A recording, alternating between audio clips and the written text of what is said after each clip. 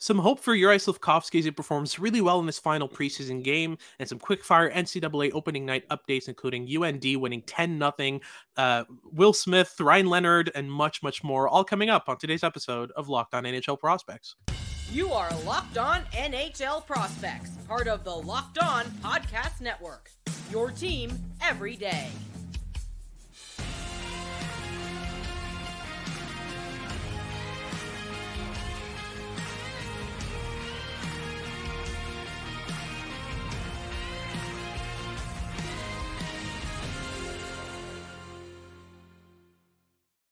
Hello, and welcome back to Locked On NHL Prospects, part of the Locked On Podcast Network, your team every day. On this podcast, we break down everything prospects related for you 5 days a week, Monday to Friday. I'm Hattie Kalikesh, joined by Sebastian High, and we've got a packed episode for you today. We'll start off by talking about Juraj Slafkovsky's last performance against the Ottawa Senators, which gave both of us a lot of hope regarding what his potential could be and how he could continue to develop. We have a middle segment regarding James Malatesta of the Columbus Blue Jackets system. We'll talk about that with Jay Forster of Locked On Blue Jackets coming up in our middle segment there. And then we'll end things off with a quick fire NCAA update on opening night. UND won 10-0. Jaden Perron scored 3 goals, including a beauty. We've got talk about Will Smith, Ryan Leonard, Jacob Fowler, Cutter Gauthier, Lane Hudson, Macklin Celebrini. It's a packed third segment. Make sure to stick around. Before we get into that, today's episode is brought to you by Sleeper. Download the Sleeper app and use a promo code LOCKEDONNHL to get up to a $100 match on your first deposit. Terms and conditions apply. See Sleeper's terms of use for details. And if you're watching on YouTube, make sure to like and subscribe. Leave us a comment letting us know what you want us to talk about next. If you have any questions, leave them down there. And if you're listening on your favorite podcasting platform, make sure to make us your first listen of the day. So, Sebastian, let's get right into it with Juraj Slafkovsky here. The Montreal Canadiens have won, I believe, 6-4. Was it 7-4? Something like that? 6-4. Yeah. Some interesting stuff in that game. Arbor Jacki shot through the net somehow. With a wrist shot? Yeah, no, it was very funny. But what really impressed me in that game is how Juraj Slafkovsky really upped the ante. I tweeted this out on Twitter, but Juraj Slafkovsky impressed me more in the kind of 2.5 periods that I saw from him heading into the third than he had impressed me throughout the entire year before that. The execution was amazing. The small details that were done right in this game. He was scanning, he was keeping his head up, he was identifying his next play before he got the puck, constantly making good defensive plays, getting back defensively and aiding in transition, making great pass offensively. I mean, how did you see that game? You know, how does that kind of fare for Slafkovsky so far? Yeah, I mean, as you said, I think that he portrayed a lot of tools and skills that he hasn't really shown since probably the 2022 World Championships. And I thought that he played the game with a pace, both in terms of like foot speed and physical pace, but also mental pace in terms of processing and overall just his composure on the puck too. Mm-hmm. It was all really, really impressive. I thought he played an excellent game. And that line with Newhook and Kirby Dach worked tremendously well for all 3 players. I mean, I think it's kind of tough to find a line where Kirby Dach doesn't work and doesn't make the other players better. But it certainly has been the case with Alex Newhook. I thought that Newhook looked his best the entire preseason while playing with Kirby Dach. And the same can be said with Juraj Slafkovsky. I think that playing with players that are extremely skilled and do have a really intriguing set of tools to create dangerous opportunities at the NHL level is what he needs in order to progress those same things in his own game. I don't think that Slafkovsky is going to develop at the rate that you want a first overall pick to develop if he's playing with guys like Yoel Armia on the 4th line, like he was last year at some points, and playing with players that are as highly skilled and around the same age as he is, I think is a great fit. And he played a tremendous game. But which small details specifically really caught your eye beyond just the scanning and the pace? The use of spacing and transition was amazing. That's one thing that's really been a concern for me since this draft year is he constantly crowds the short side off the rush, and he kind of makes it difficult for his teammates to play laterally and open up the ice in terms of width and transition. Oftentimes, let's say Kirby Dach would be skating up the right side. Slafkovsky would cut in front of him instead of taking the width of the ice and kind of giving him a change of side option. I saw a lot more use of spacing. I saw a lot more pacing as well, just kind of not kind of rushing through transitions and kind of pacing himself in terms of the speed that he utilizes in transition to kind of hit the neutral zone with just the right speed differential, with just the right kind of timing. That was something that was really impressive as well. And most kind of noticeably, he was scanning constantly. When he got the puck, oftentimes he already knew what his next play was. And that was a major, major difference, because that was a big concern as well in his game, in his draft year, and his draft +1. Is he's a player who, by virtue of his strength, by virtue of his frame, didn't really need to identify his next option as he was developing, because it didn't matter what was going on. He was going to be able to outmuscle the player that was coming to him, and then had the time to figure out his next play. But that difference really kind of showed in that game. And yeah, I mean, for me, I don't know for you, but for me, this is the best game I've watched of Slafkovsky. And, obviously he wasn't playing against the best competition. Like, he was... No. He was it was not a strong Senators lineup there. Yeah, they put together a I don't know how else to call it, but just a lineup of fourth liners and grinders. Zach Konji Imama, a lot more than that. A lot of names escape me right now, but it's mainly a lineup of physical guys who can battle, which, when you're facing Arbajaki, you kind of need. But yeah, it wasn't the best competition, but I think irrespective of the competition, what Slafkovsky was doing in a vacuum was just very, very impressive. And the small details that have improved in this game are really, really fun to kind of watch develop. But yeah, do you feel the same? Is this the best performance you've seen in Slafkovsky? Because it definitely was for me. Definitely, like in a Habs jersey. Like I think if you're going back to the World Championships, you might see some games where he could take control of the pace of the entire game a bit more than he did in this contest. But yeah.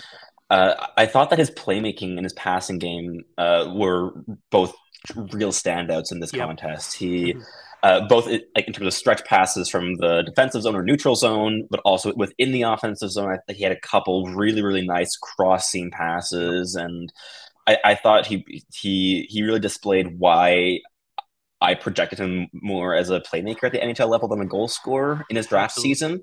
And this is the first I've kind of seen of like that identity in Slafkovsky since he's put on that Habs jersey.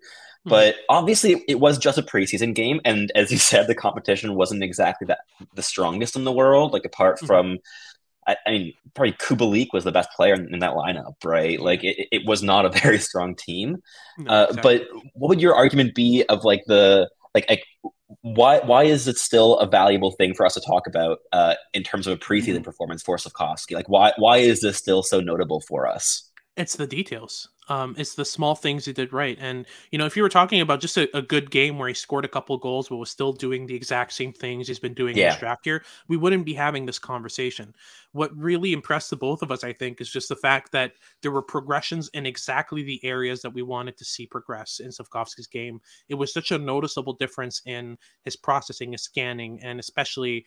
you need those to be able to pass at a high end level. And that's what's been missing from Slafkovsky's game in this draft year. And that's why people kind of see him as a goal scorer, is because his lack of processing, his lack of scanning in his draft +1 made his goal scoring pop a bit more, because you don't need that as much to score goals. But Slafkovsky's passing ability, and when he finds it, when he sees the option, his playmaking ability, his ability to connect plays, is so good that as soon as you incorporate what we saw in this last game, the processing, the scanning, the pre-scanning, the ability to understand what's going on around you and know your next option before you get the puck, immediately we saw a drastic difference in Slafkovsky's playmaking ability. So that's why we both see him as more of a playmaker right now, right? It's just that as soon as he develops scanning habit, it's over. I mean, he's a playmaker through and through. And yeah, no, this last game was just... the differences were in the key and target areas that we wanted to see develop in Slafkovsky, and that's just so promising. So that gives a bit of hope for what we're kind of looking forward to regarding Slafkovsky, right? I mean, it's going to be fun to see him kind of develop this year, and hopefully we see a lot more of that and a lot less of what we saw in his draft +1, because that was... It was a bit of a concern. If not a bit of a concern. First overall pick, it was a major concern. So yeah, that wraps things up for our first. Yeah, so that wraps things up for our first segment. Now we're gonna have a quick segment where we plug in a bit of talk with Jay Forster regarding James Malatesta of the Columbus Blue Jackets. Make sure to stick it around to the end though, because we have a quick fire NCAA opening night update coming out And we're going to cover a lot of very interesting stuff. So this is all coming up on today's episode of Locked On NHL Prospects. The NHL season is finally here, and that's why I want to tell you about Sleeper. Sleeper is my go-to platform for daily fantasy sports, especially daily fantasy hockey. With Sleeper, you have the chance to win 100 times your cash on daily fantasy. The NHL has never been more exciting than it is today, as we cover on this podcast. There is so much skill in this league, ranging from Connor McDavid to Sidney Crosby to Cale Makar and Connor Bedard. Simply select more or less based on their stats, such as goals, assists, points, saves, and more, to create the strongest team that you possibly can. Yes, you heard me. Sleeper offers 100 times payouts, so start paying attention, make the right picks, and you could win big. Use promo code LOCKEDONNHL and you'll get up to $100 match on your first deposit. Terms and conditions apply. That's LOCKEDONNHL. See Sleeper's terms of use for details. We talked a little bit earlier. I can't remember if it was on mic or off mic about the Blue Jackets getting good value in later round picks. And so I want to talk about a guy that they took in the 5th round a couple of years ago. And that's James Malatesta, who is fresh off an MVP, a playoff MVP playoff run, I guess, in the QMJHL, is going to be in the AHL this season, and has kind of that Tasmanian Devil style play that I feel like so many of the Blue Jackets prospects have. What can you tell us about James Malatesta and how you think his game is going to translate to the pro leagues? He's an interesting prospect that I've kind of been watching on and off over the past couple of years. I think his progression over the last 2 years has been really solid. I wasn't the biggest fan of his in his draft year. I thought he had a lot of lapses in his game. The production wasn't as good either, obviously, and overall, he would look like your typical work in progress QMJHL forward to me as a draft eligible.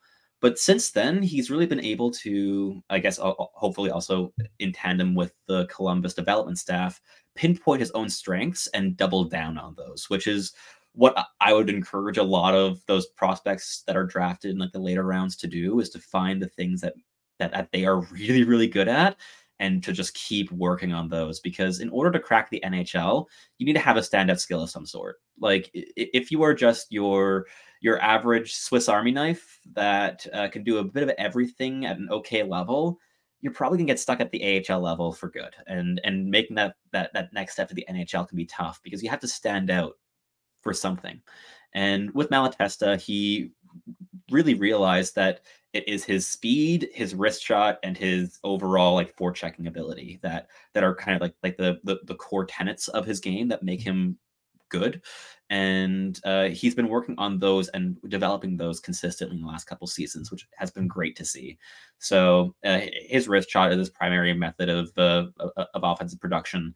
It's stronger than his playmaking is. He doesn't have the hardest slap shot. He's a little bit limited to his wrist shot, but it's really quick. He gets it off his stick really, really fast. And while it's not the most powerful shot in the world, he's fairly accurate, and he gets underneath goaltenders' arms pretty often. He finds those little gaps that are just kind of annoying and just kind of sit around the net. He can find those gaps pretty well. Now, I don't think he's going to be a top 6 scorer by any means. I think we're talking about a player whose ceiling reaches up to that third line level, maybe, where I think if he pans out into an NHL piece, we're looking at a bottom 6 player. But because he also doubled down on his forechecking game and his speed, he has 2 things that could entrench him in an NHL lineup already. Like a fast forechecker is something that every single team in the league wants and needs. Having a player that is defensively responsible, but applies that pressure offensively, and overall just makes really good use of the minutes that they get on the ice and really puts the work in for those minutes. Every team has a couple of those guys, and I think that Malatesta could become that.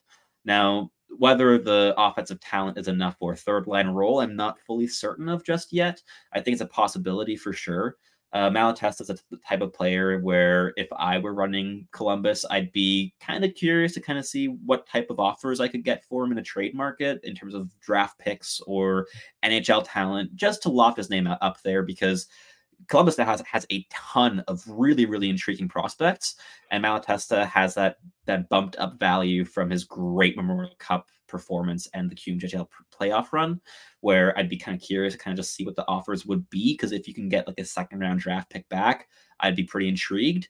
But if not, you have a really fun player that could be a depth piece as soon as like a year or two from now. So I think he's really, really solid. I also think that Columbus has a fair amount of players in the system that project similarly to him as being those like undersized, high energy, bottom six potential pieces.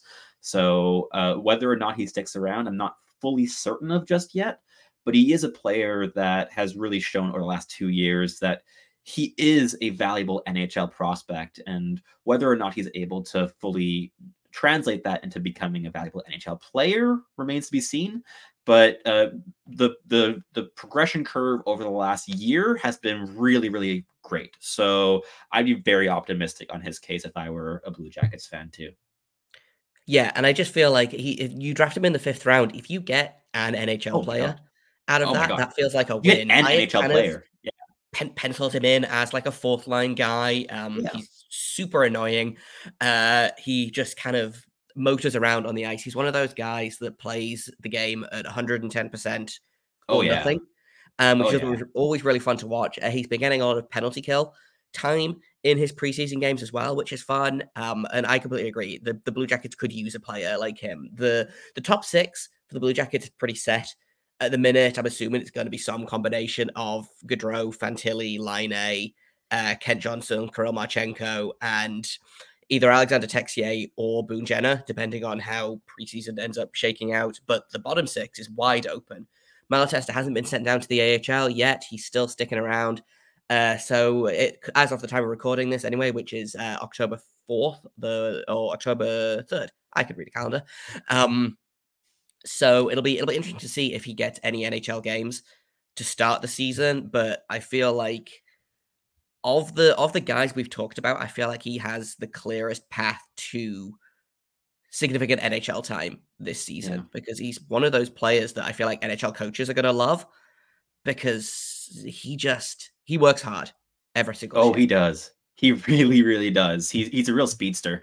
And unlike with the defensemen, who I think are higher end prospects and perhaps better right now as well, like guys like Matejchuk and Svozil, there just isn't really room for them in the NHL. Whereas Columbus's forward core is a lot more open than the blue line is. Right. Yeah, and there's more. Yeah, there's basically, I think, 2 open defensive spots for the Blue Jackets right now, and like 6 guys to fill that, including like 3 established NHL players, plus Juracek, plus Dick Blankenberg, plus maybe Denton Matejchuk at an outside push. So many bodies. We'll see. The forward core, there's way more spots.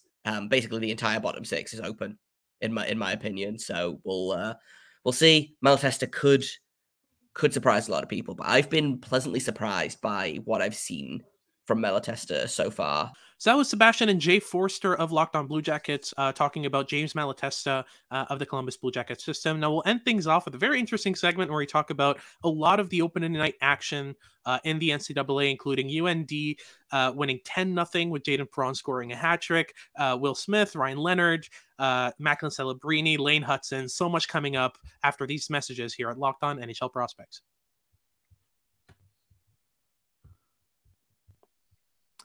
Everyone should be empowered to care for themselves and their loved ones when the unexpected hits. That's why Jace Medical offers the Jace case.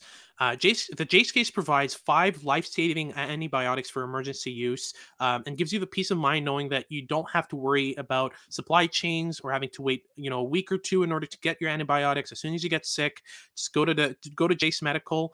You just fill in a form, or in some cases, occasionally meet with one of their licensed physicians, and within a couple days, you've got a package of 5 life-saving antibiotics heading towards you in the mail. It's a very interesting product which helps you out a lot, and it's extremely simple. They handle handle everything from the online eval to licensed pharmacy medication delivery and ongoing consultation and care if you need some additional, kind of consultations with physicians. So don't get caught unprepared. Jace Medical really offers you everything you need in terms of helping you out when you've got an infection. I had a sinus infection a couple of months back, and Jace Medical was really helpful in terms of getting me the online eval, getting me a sick note, and especially getting me those antibiotics so I can get started on my recovery as soon as possible. So you can get $20 off these life-saving antibiotics today from Jace Medical by using the code locked on at checkout on jacemedical.com. That's JASE medical.com. Don't get caught unprepared. All right, so ending things off with our quickfire segment for the NCAA's opening night kind of updates. So we'll talk about kind of what happened around the league and some prominent games that were fairly impressive. We'll start with the UND game against Manitoba. Obviously, it's not the best level of competition. They won 10-0. Just remind me what the score count was, what the shot count was at the end of the game. I believe it was 59-6. Yeah, 59-6 was the final score. UND won 10-0. And Jane Perron scored 3 goals for UND, and I believe that was his first game, right? That was his first official game with UND. It was indeed, yeah. Yeah, exactly. 3 goals, including a beauty for a second. I absolutely loved the way he caught that puck, changed the angle of his shot within his pass reception, and then immediately fired, under a stick right into the top corner. Nothing stopping that. I mean, Jaden Perron from the high slot too. Yeah, it was from exactly. distance. Exactly. And I mean, we know how good Jaden Perron's shot is, but I mean, what impressed you the most about that? And was there any difference between, what we saw from draft year Jaden Perron and what we saw in that game particularly?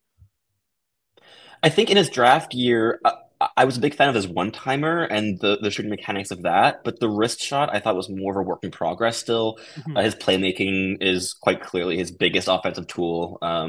But the fact that I think the wrist shot has really progressed a fair amount now in the offseason, like that release is not something I've seen last season and has nothing to do with the shot actually even going in the net or the fact that it was against Manitoba.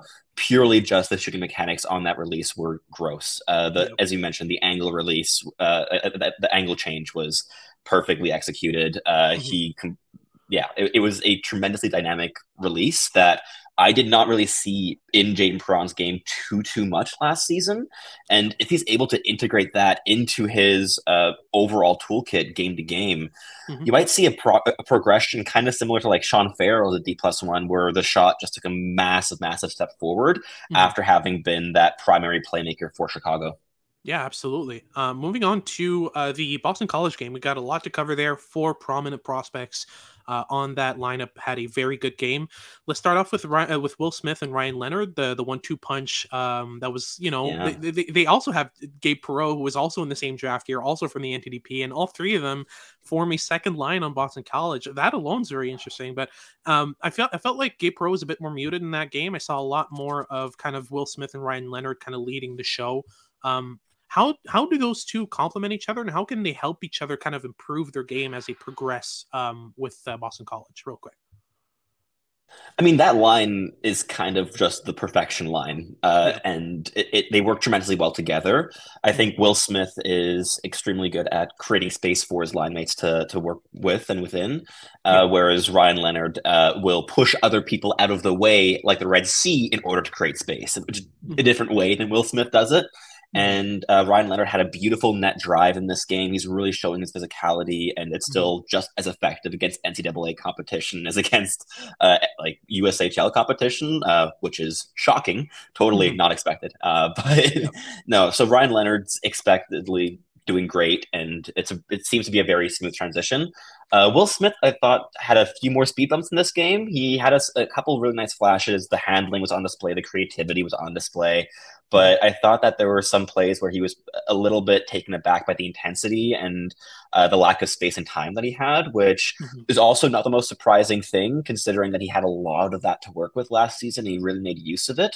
So there's going to be a bit of a transition period for him for sure, and just the same with Gabe Perreault. So this game to me kind of confirmed a lot of things I kind of expected of the 3 players going into the NCAA, where Ryan Leonard has had the easiest way of adapting, but the entire line still works great together, obviously. Absolutely. And Cutter Goche scored the OT winner, didn't he? He did indeed. Like Goetze is playing like a potential Hobie Baker candidate here. Mhm. I think it's going to be an interesting race this season. You're going to see potentially Macklin Celebrini in there, Lane Hudson. There's going to be a lot of really skilled players contending for that award, but Cutter Goetze is one of them. He's the legitimate 1C at Boston College as of right now, and I don't really see that shifting. As good as Will Smith is, Cutter Goetze is made for the NCAA game. And yeah, he scored a great goal in OT. It's just such a heavy wrist shot. And it can beat the vast majority of NCAA goaltenders.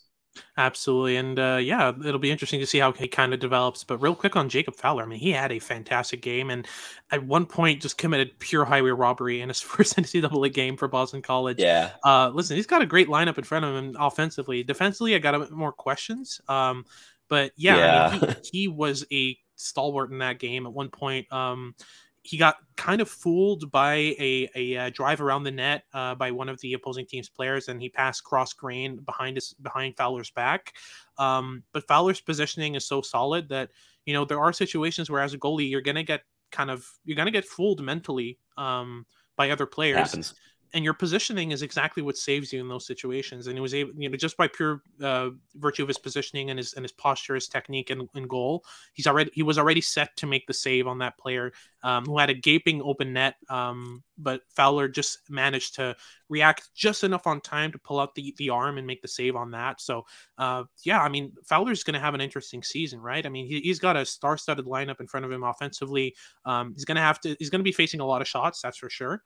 But yeah, I feel like I wouldn't put it past Fowler to have a really, really good season, despite the lack of kind of pure high-end defensive prospects in front of him, right? For sure. I mean, I think Fowler is going to be a really strong NCAA goaltender, but I also think that he's going to need a couple seasons to slowly mature his game. I think his results are going to be decent from the get-go, but the actual details in his game still need a fair amount of refining. He's still very unconventional in his style, and I think part of that is actually quite beneficial to his game, where it can be tough for opposing forwards to read him because he's not like many other goaltenders. But on the other hand, there are certain quirks in his game that are a bit inefficient. But yeah, he's really intelligent and he has a really solid foundation, which is really all you need to see NCAA success if you are at the level of Jacob Fowler heading 100%. Into your NCAA career. For sure. And ending things off, let's talk real quick about the Boston University game. Macklin Celebrini had a great showing, scored for a goal in his first game of his NCAA career as a draft year player. Are we talking a point per game or more for Celebrini this season? Well, I would probably say more, just by virtue of playing with guys like Lane Hudson and even Tom Valander. I think is going to take a step offensively this season, so he's going to get support from the back end, and the forward core is decent there as well. So I think that he'll be just fine. But yeah, it was a great first goal too. It was a classic Celebrini goal. He sprinted right up the middle of the ice.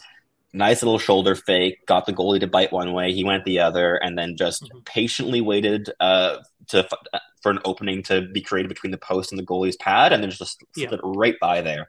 Just like his patience with the puck is a massive strength of his, and it's one of the reasons that he's going to be a high-end contender for that first overall slot in 2024. Absolutely, and Hudson was paired with Case McCarthy in that game, and Hudson played 36 minutes. 36 minutes. I think he was tired by the end. Perhaps. He still had enough energy to score the overtime winner. And it was a beauty, fantastic shot. He got the puck at the blue line, kind of closed in on the high slot, changed the angle of his shot laterally, and just fooled the goaltender with a perfect off-balance wrister in the top corner. I mean, Lane Hudson, he was a Hobie Baker kind of candidate last season in his draft +1. Yeah.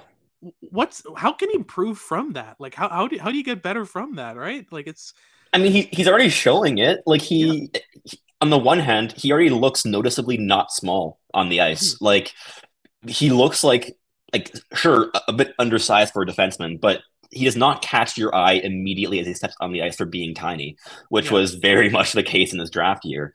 And the fact that he's still refining aspects of his game that were already strengths, like the fact like his shot took a massive step from his draft year season to his D+1 year last year, and from this angle change release, I think it's also taking a jump in the last couple months. Like that was not a release that I really saw from him too often last year. Like last year, he integrated, like really moving up into that high slot, patiently waiting for an opening to be created, and being composed in possession, and taking a shot, like more frequently shooting from the slot. But I didn't see him like changing the angle right before releasing the puck, and it was a perfect shot. Like he could not have it was perfect. Like no notes basically. And he's continually refining his offensive game. Obviously, hopefully his skating continues to improve as the season goes on. But yeah, Lane Hutson's going to be a very, very good player, and he's going to be one of the best in the NCAA this year. Absolutely. Fun fact, by the way, Lane Hutson has played 40 college games. He has 5 game-winning goals. So, yeah, very interesting. But that wraps things up for today's episode. Thank you very much for tuning in. If you've liked what you've been watching and you're watching on YouTube, make sure to like and subscribe. Leave us a comment letting us know what you want us to talk about next.